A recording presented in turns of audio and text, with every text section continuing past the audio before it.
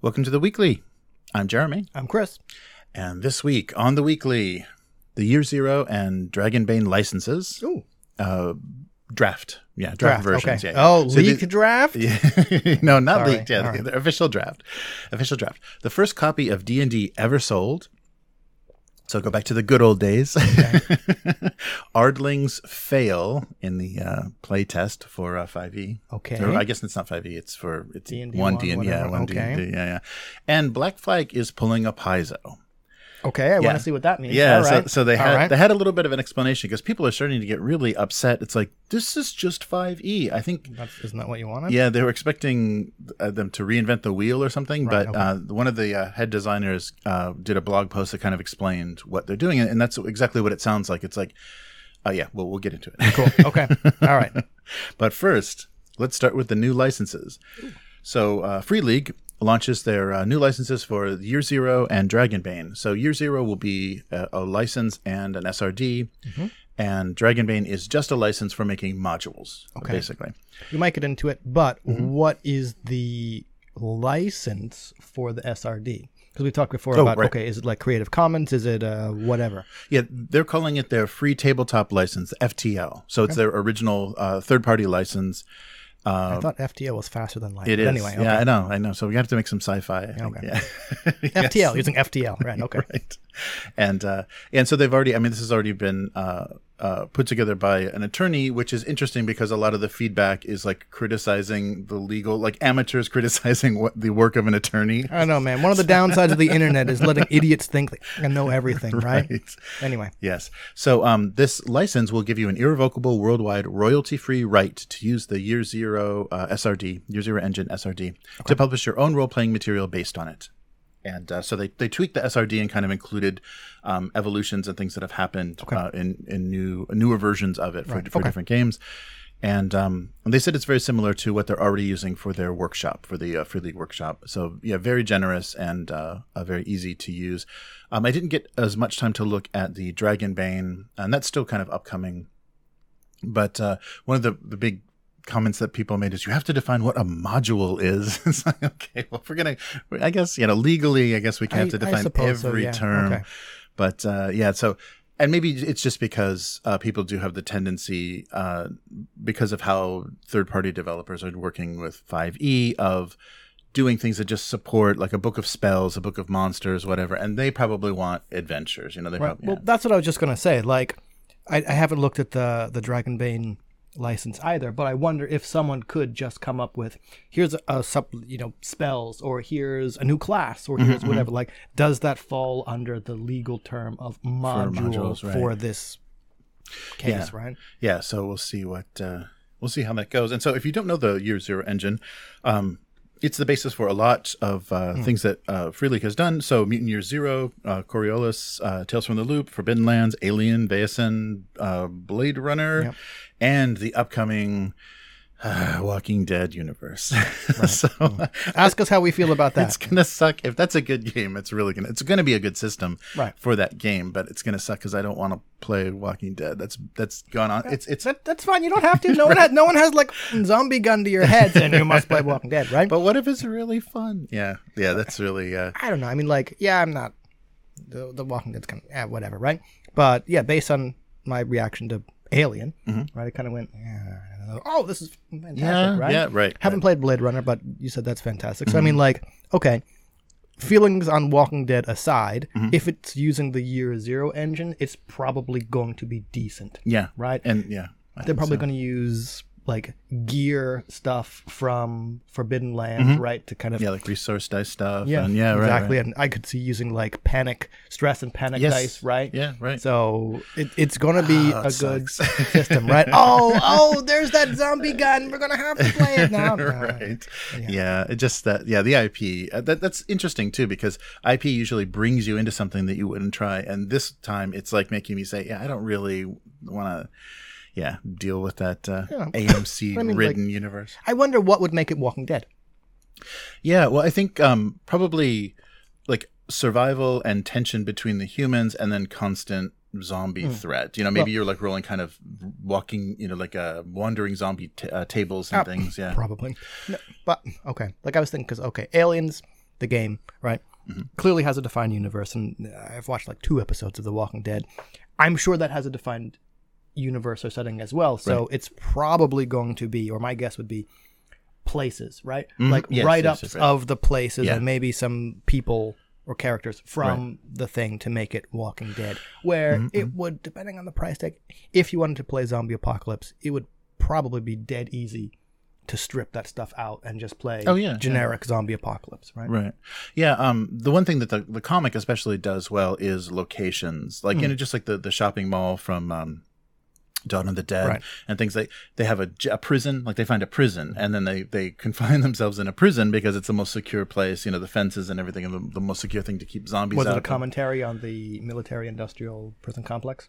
Not because that's what that's what the original Dawn of the Dead was, right? Not so much, not to that same extent, but lost interest. Yeah, it's they do a nice. The comic did a nice job, and then the show just imitated that. And then they start to build little settlements and things, and it gets way too much into kind of the politics of little tribes of humans, and just if that's in there, I have zero interest. Well, I remember I had a kind of a big discussion with someone, other Chris, like a while back. I'd be like, okay, zombie apocalypse. Like, what is the focus of the zombie apocalypse? Is it survival, or are zombies just kind of like a catalyst to show how shitty people are to each other, right? Because those are 2 different things, in my opinion, right? Yeah, and the one thing that the show does all too often is there's tension between characters and something that's not going to get resolved. Oh, and one of them's eaten by a zombie. The end. That's pretty lazy. It's resolved. I mean, anyway, all right. Won't have to worry about that anymore. So I have a question for you. So did the Chaosium founder, Greg Stafford, own the first ever copy of D&D sold, and was it bought directly from Gary Gygax himself? I'm going to guess yes, based on otherwise. If the answer was no, this bit goes nowhere. There's a lot of detail in that question. Way too many details. No, that's not it at all. The answer is no. Moving on. All right. So the answer to that question, so that question was answered on the now defunct Stafford Codex, which was the blog that Greg kept, and they retrieved it. Chaosium retrieved it on using the Wayback Machine for old internet pages and posted it on the Chaosium blog. And the story is great, and it brings you back to the time where there wasn't all this. I guess there was the satanic panic, but aside from that, we had to figure out how shitty Gary Gygax was, or it wasn't common knowledge. Anyway, it was back in the day when people were just making fantasy games and living their dreams. Sure. So after high school, Greg got a job at a belt buckle company in Lake Geneva, Wisconsin. Way too many details here. Yes. Just to be fake. Okay. Then he moved to California. His friend Jeff stayed at the company, and while he was at the printer, so he was picking up catalogs for the belt buckle company. The other day, there was a guy waiting for his stuff. I asked him what it was, and he said it was a fantasy game. And I said, "Hey, my buddy in California is doing one too. Can I buy that? Can I buy one from you?" And of course, he was happy to sell the first copy. They just printed it. It was the first copy ever. And later on, Greg asked Gary, "So do you remember that happening? And was that, was that actually your first copy ever?" He's like, "Yeah, that is that." And it was sent to him. But the sad ending is he lent it to the DM to run it and never got it back. So whoever ran their first D&D campaign still has that. Depending on the format it was in, I'm guessing it's kind of a staple loose leaf pages. It's probably ended up in a landfill somewhere, right? right. Like someone's mom threw it away, or just like someone moved house and like it's gone. Yeah. But that's so funny, like how small, and we have to get back to those roots of zines and like printing your own, and like this is your own thing. Not with D&D, we're not. That ship has sailed. Do you want to make like D&D zines? Like there are so many OSR and OSR adjacent zines. Like that scene still exists. Yeah. Just not with D&D. Right. No, that's a very good point. Oh, that's right. The one thing I forgot to update us to, speaking of D&D at the beginning, is Brinkwatch Days 17. Kyle's still not fired. Hashtag resign Kyle, resign. So he's still making his way through the friendlier podcast. So YouTubers and podcasts that are going to be friendly to him and tolerate his corporate speak, he's still doing. And a few of them have confronted him about that and said, So this guy was very critical of you. Why don't you go on his podcast? It's like, well, I don't know if we can get anything. It's like, no, you just don't want someone to really ask you some difficult questions that you can't go, well, we're looking into that and we'll get back to you. That's all it would be. That's the only answer would be, right? And, as someone who doesn't enjoy confrontation, if I was in Kyle's position, I would not go on those podcasts either. Right. But I'm also not making Kyle money. So yeah. Who knows? Yeah, right. And the interesting thing that he said, the default thing that came up is, well, first of all, he kept saying, well, I've just been here for a few years. This started way before me to kind of not get involved. Right. And also that D&D or Wizards of the Coast needs to become just another creator. We need to consider ourselves. We have, of course, a lot more resources, but we're creators just like you. And we should stop using the term third party, and we should all just call ourselves creators or producers of D&D. Like, okay, yeah, that's great. Yeah, because I guess the accusation was on being non-competitive, trying to put other people out of business with this kind of walled garden that they're thinking of. Which is exactly what they're trying to do. Right, and that was the answer is, no, we're just another creator, guys. I mean, we're almost $1 billion brand, but, we're just a creator like you. Yeah, we're small just like you. Yeah. Right. Go in the Critical Role route, I see. No, we're just a home game just like you, right? Sure, we've got animated specials and comic books and all this stuff, and a legal team that'll see you in dust if you... Yeah, right. Yeah, anyway. Yeah, no. Not buying it, Kyle. Yeah. Well, I guess we got more, and I'm repurposing. So, Matt, I think we're going to repurpose the not the best, because I think Wizards of the Coast has actually earned that. They not the best. Yeah. I think they have earned.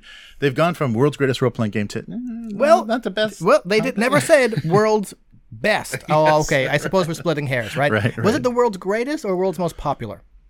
Oh, maybe most popular. I'm sure if it's changed the verbiage. I'm not sure if it's changed. Because if the word's most popular, definitely doesn't mean you're the best. Yeah, right. Right. Oh, we're going right here. True. Everything. The No. worldest role playing. Oh, God damn it! All right. Oh, it's so great. Darn it. Sure. Were there any sarcasm quote marks? There were, greatest. Scare quotes in there. The greatest. But speaking of the world's greatest role playing game, they're still Alien doing. RPG? No, okay, sorry.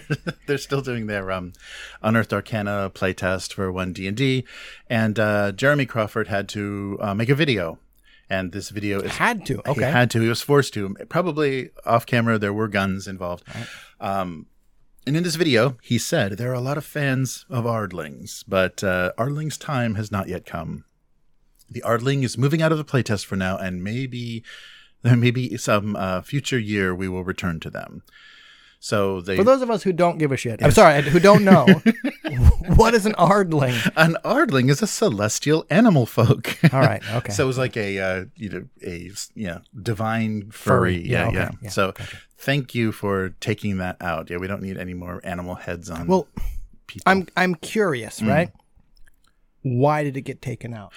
I'm not sure. I think it was just people didn't. Maybe a lot of it was lore wise. Like they just said it was getting negative feedback. They didn't specifically say what people were not happy about. But I think it was kind of it's maybe playing too much with the because if we're gonna have. I don't know if we're gonna have gods and devils. I guess our tieflings are already demon kin, right? Yeah. So and you already have Aasimar.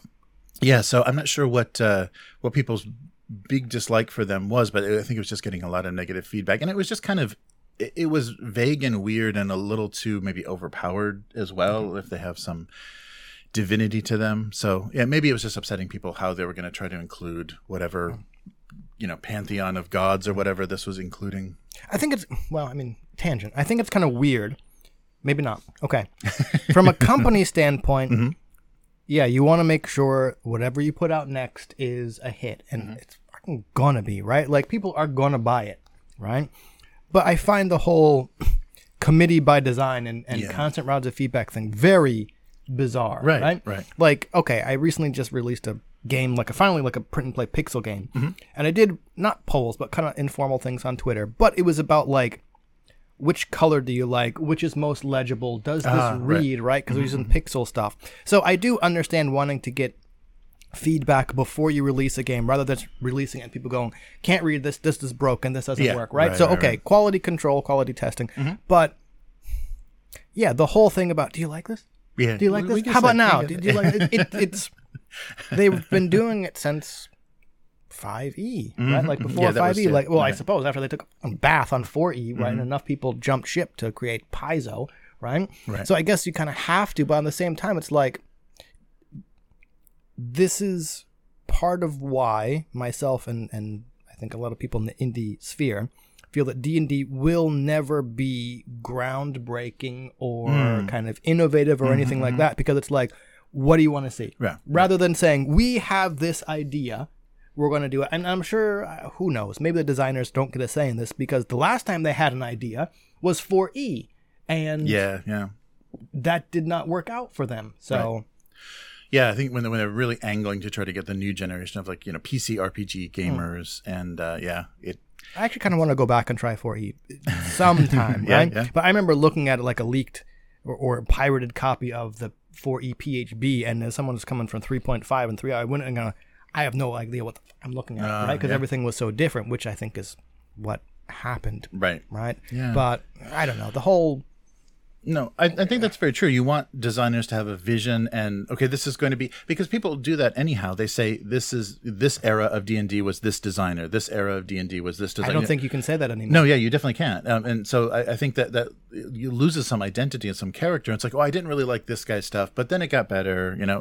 Well, so there's always there's going to be some of the author's voice in there, right? Just kind of like the way like anthologies have like an editor, and right, like an editor is going to have something. So like individual designers are still putting things together, and I think you could probably look at some similarities, and there might be a voice. But yes, I agree, it's going to be like a much weaker voice with this construction by committee or design by committee style stuff. Yeah. Where, again, like maybe we're outliers here. Do the majority of people who play D&D, do they care? Do they notice? Right. Does it matter to them? Yeah, that's true. That whoever is doing the playtest, is this really the people they should even be listening to? I don't know. If they want new customers, if they want ease of use, if they want a nice range of types of character. They got to go heritages somewhere. and But like you things. said, like, are the people who are answering these surveys the people who are going to be playing, or are they kind of representative of the larger pool of people who are not terminally online and whatnot? I don't know. Right. But don't worry. Okay, I'm not. The playtest species that did do well are the Dragonborn and Goliath. They got positive feedback, and of course, the revised character class was very, very well received, especially its Ranger? new holy orders. Clerics. Oh, right. Okay. Yeah, the revised cleric. Okay, revised cleric, okay, So, revised clerics are safe. Okay, whatever. But anyhow, did you mention Paizo? I did. Speaking of Paizo, All right. there was a post, actually the very first design diary posted on the Project Black Flag, so the Kobold Press blog, and this was the senior designer Celeste Konowich. Wrote a entry kind of explaining, because a lot of people, the comments are just getting vicious on the. Have you been online recently, my man? These Black Flag posts. It's like, just relax. I mean, why are you just going to harass? Oh, this is a project that I want to harass as much as possible. But they posted a series of questions and answers and kind of points to what they're doing. So the playtest packet number 1 has been out, and it goes up through heritage and lineage, and isn't complete character creation. And they were just asking for feedback. Right. And so the senior game designer just wanted to answer a few questions, kind of created a little bit of an FAQ. So what is the point? So why make a 5e clone? And the answer is because it's time for the monopoly on D&D to end. Okay, noble goals. I don't really see how making I kind of do, but I don't know if I agree. Anyway. Right. So this game has meant too much for us for too long to let it be owned by just one company. I love D&D. I've played it. I played every edition, about hundreds of books, and my fondest memories are built on this game. I would go so far as to say, if not for D&D, I don't know if I would be here today. Ooh, ouch. Okay. So we want 5.5e, not 1 D&D, is basically the types of things they're saying. And will what they're doing be perfect? No, it won't. But they're going to try to do what they can, the best that they can. And then they're going through and talking about there will be changes. This will be different from 5e, but it's going to be the 5e that a lot of their material is written for, the 5e that they want to play. So if you're playing Kobold Press, material, this is probably going to work very well into what you've already Right. Was that enjoyed. stated? What? That because okay, like Cobalt Press much smaller than D&D, but I mean they're still like a company, right? Not an individual designer. So okay, I haven't read Black Flag, but based on the comments I kind of saw that spilled over, just like okay, this is the clone of 5e. But knowing that Cobalt Press put out 5e compatible stuff in the past, and that was kind of their deal, no way in hell they just wanted to make a completely new game that their old stuff wasn't going to be compatible with. Right. So as someone who kind of values honesty, and just be like, okay, look, this is going to be D&D 5.5 because we want it to be compatible with stuff we've already made. And if they kind of directly say that and kind of put that up front, then I don't really have a problem with it. If they want to do, but we still have like none of this wishy-washy bullshit. Just say, look, we don't want to pulp all this other stuff. It's this. Yes. Right? Yeah. And I think So the answer to what are you changing is we're changing stuff that needs to be changed and doing it in a way that respects your current 5e library and keeps it useful. That's not an answer. Yeah, that's we're changing things that need to be changed. Like what? So I mean to say that backwards compatibility is the thing they are trying to do the most. Our goal is to change stuff and then give you clear instructions to keep you using your current materials. We are trying to do that in a way that won't make PCs or GMs want to cry in frustration.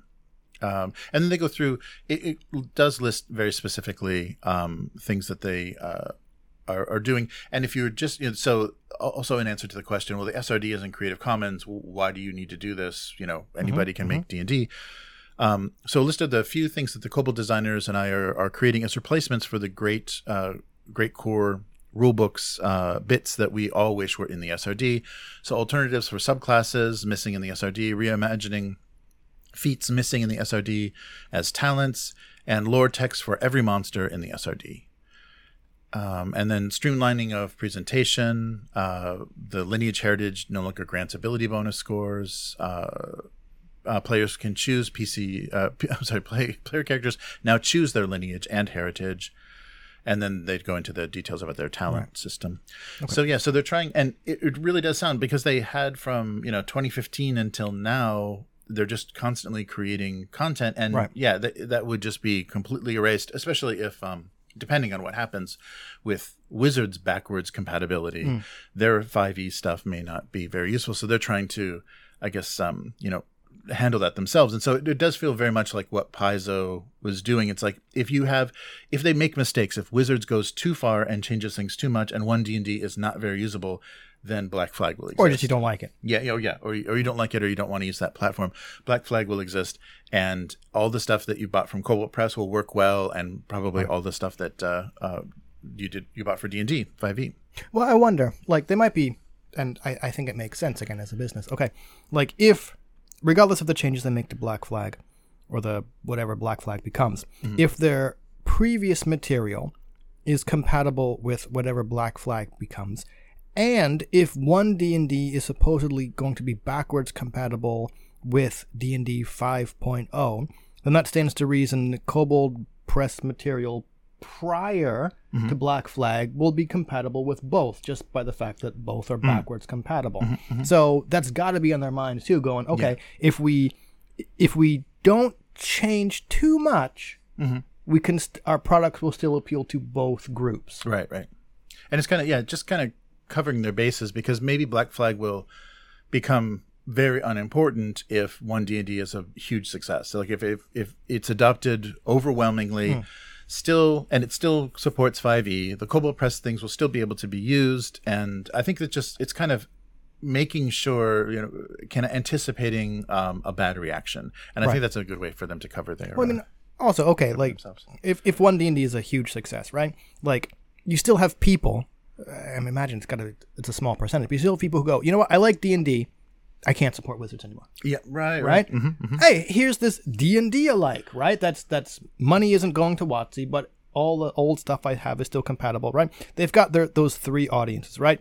D&D fans, Kobold Press fans, and then people who just want to play D&D but not support Wizards, right? So, yeah, I think unfortunately that means as few changes as possible, so that material across those three groups is going to work with as little conversion or work as possible. Yeah.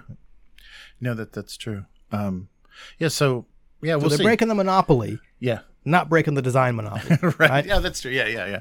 And I think that's so that people this needed to kind of happen to explain kind of their intent and motivations. This kind of question and answer, because I think a lot of people, especially in the comments, you could tell they were kind of confused. It's like, well, this is not different. It's not new and exciting. It's like, well, it is different because it says Cobalt Press right there, right? right.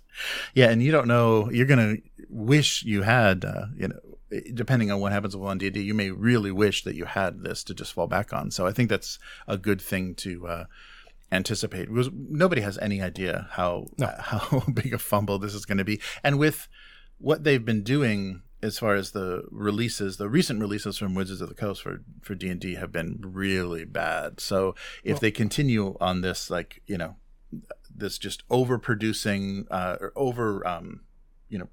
releasing, underproducing as far as content, then I think they're not going to be able to keep people happy. Can you blame them? I mean, like, you've got this giant release that might shake up everything on the horizon. You don't want people to go, I don't know what's coming out, right? Like, is this going to be usable, right? I don't know, like, because it still has to be compatible with 5e, maybe compatible with whatever comes out of 6. So, unfortunately, I think that means, like, the less mechanics that are in it, the safer it is. Yeah.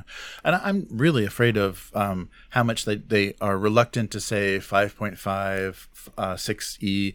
Like, they are D&D 1. Yeah, they're D&D 1. so afraid to put a version on it because they know there are no versions. Yeah, right. So eliminating that version just means they don't know what they're doing anymore, because they do. We're bringing them all in under one umbrella. Right. Yeah. Because the iPhone and iPad tried to do that. Just say no. It's not a version. It's just the new iPad, the new iPhone, and they had to give that up because you need to know specs. You need to know. Right. People. Retailers just have a bunch of confused customers saying, "Does this work with mine?" Right. I have no idea. So if something doesn't have specifications, so if they're just going to have this ever-evolving rule set, and you've got this, anything you produce for the next 20 years has to all be compatible with this rule set you're going to be changing weekly, depending on, how you're going to be attacking. Well, if they abandon print, they could do it. Right. Yeah, that's true. It would be everything can just keep shifting. Yeah.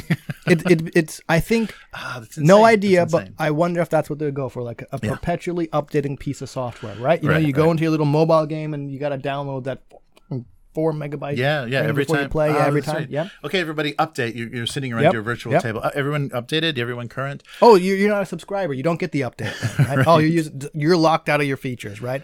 Yeah, and that's the thing Games Workshop is running into with when they're doing new races for 40K, is the books. There's a big hype, for the books, and they're doing special editions. By the time it's a Voltan, how could you not be hyped for a Space Dwarves again? By the time you get those books, they've had to nerf everything, because for their new releases, they're so OP that they're you can't have them in a tournament. They're so unplayable, and then you get the book and you're just like, okay, just cross this out, cross this out. That is insane that they're going to, be running things like that. So you're going to buy a player's handbook and they're like, most of that's in there. The pictures are still valid. But besides that, any text or numbers will probably be I got to say, I think that's why I'm just not really interested in competitive miniatures gaming. Apart from the price, right? GW. Okay, like the only thing I'll buy from GW now is the paints.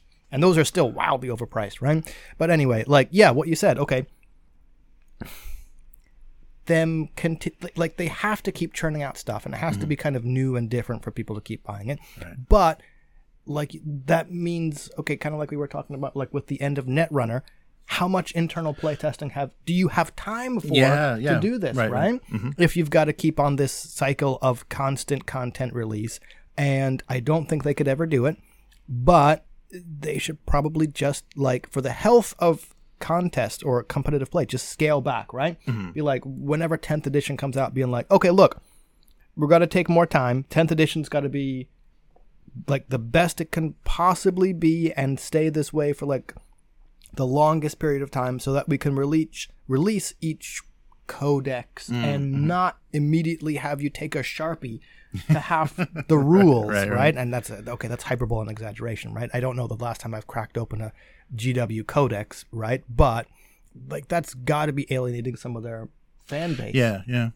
Yeah, I heard an interesting theory about Games Workshop because they've had 2 consecutive like price increases like within 3 months. Oof. And some of them are like over 10% for certain items, close to ridiculous amounts of increase. And there was a theory that was saying they are literally anybody that's going to want to buy bargain, want to buy discount, not going to want to buy directly from them from their high premium price. They don't want them anymore. They want Possibly. they want the whales. They just want the Possibly, yeah. whales. They want the guys that don't even look at the price tag. They just say, "Give me this army. Give me everything that's been released for this army." Those are the customers they want. They have no interest. I'm sure they do. Yeah, because you hear some of the tournament players saying, "Yeah, I had to drop $3,000 to put together my army for this," and so somebody. What did you get back from it? So somebody else, they pay that money. Somebody else paints it, puts it together, and paints it, and then they bring it to a tournament. So those, And then are they the get their customers ass they kicked want. anyway, right? I don't know. Those are the customers they want. See, it's kind of similar to Magic a little bit, or other tournament games. And like personal preference, okay, for one time, I think the most I spent on a single Magic card is like $25, right? And I bought a playset of those Black White Angels from Ravnica blocks, right? Like $100 on 4 cards. That was the most I did. And I said, after I bought them, I'm just like, yeah. I'm just like, what did I just do? Right? 4 pieces of cardboard, right?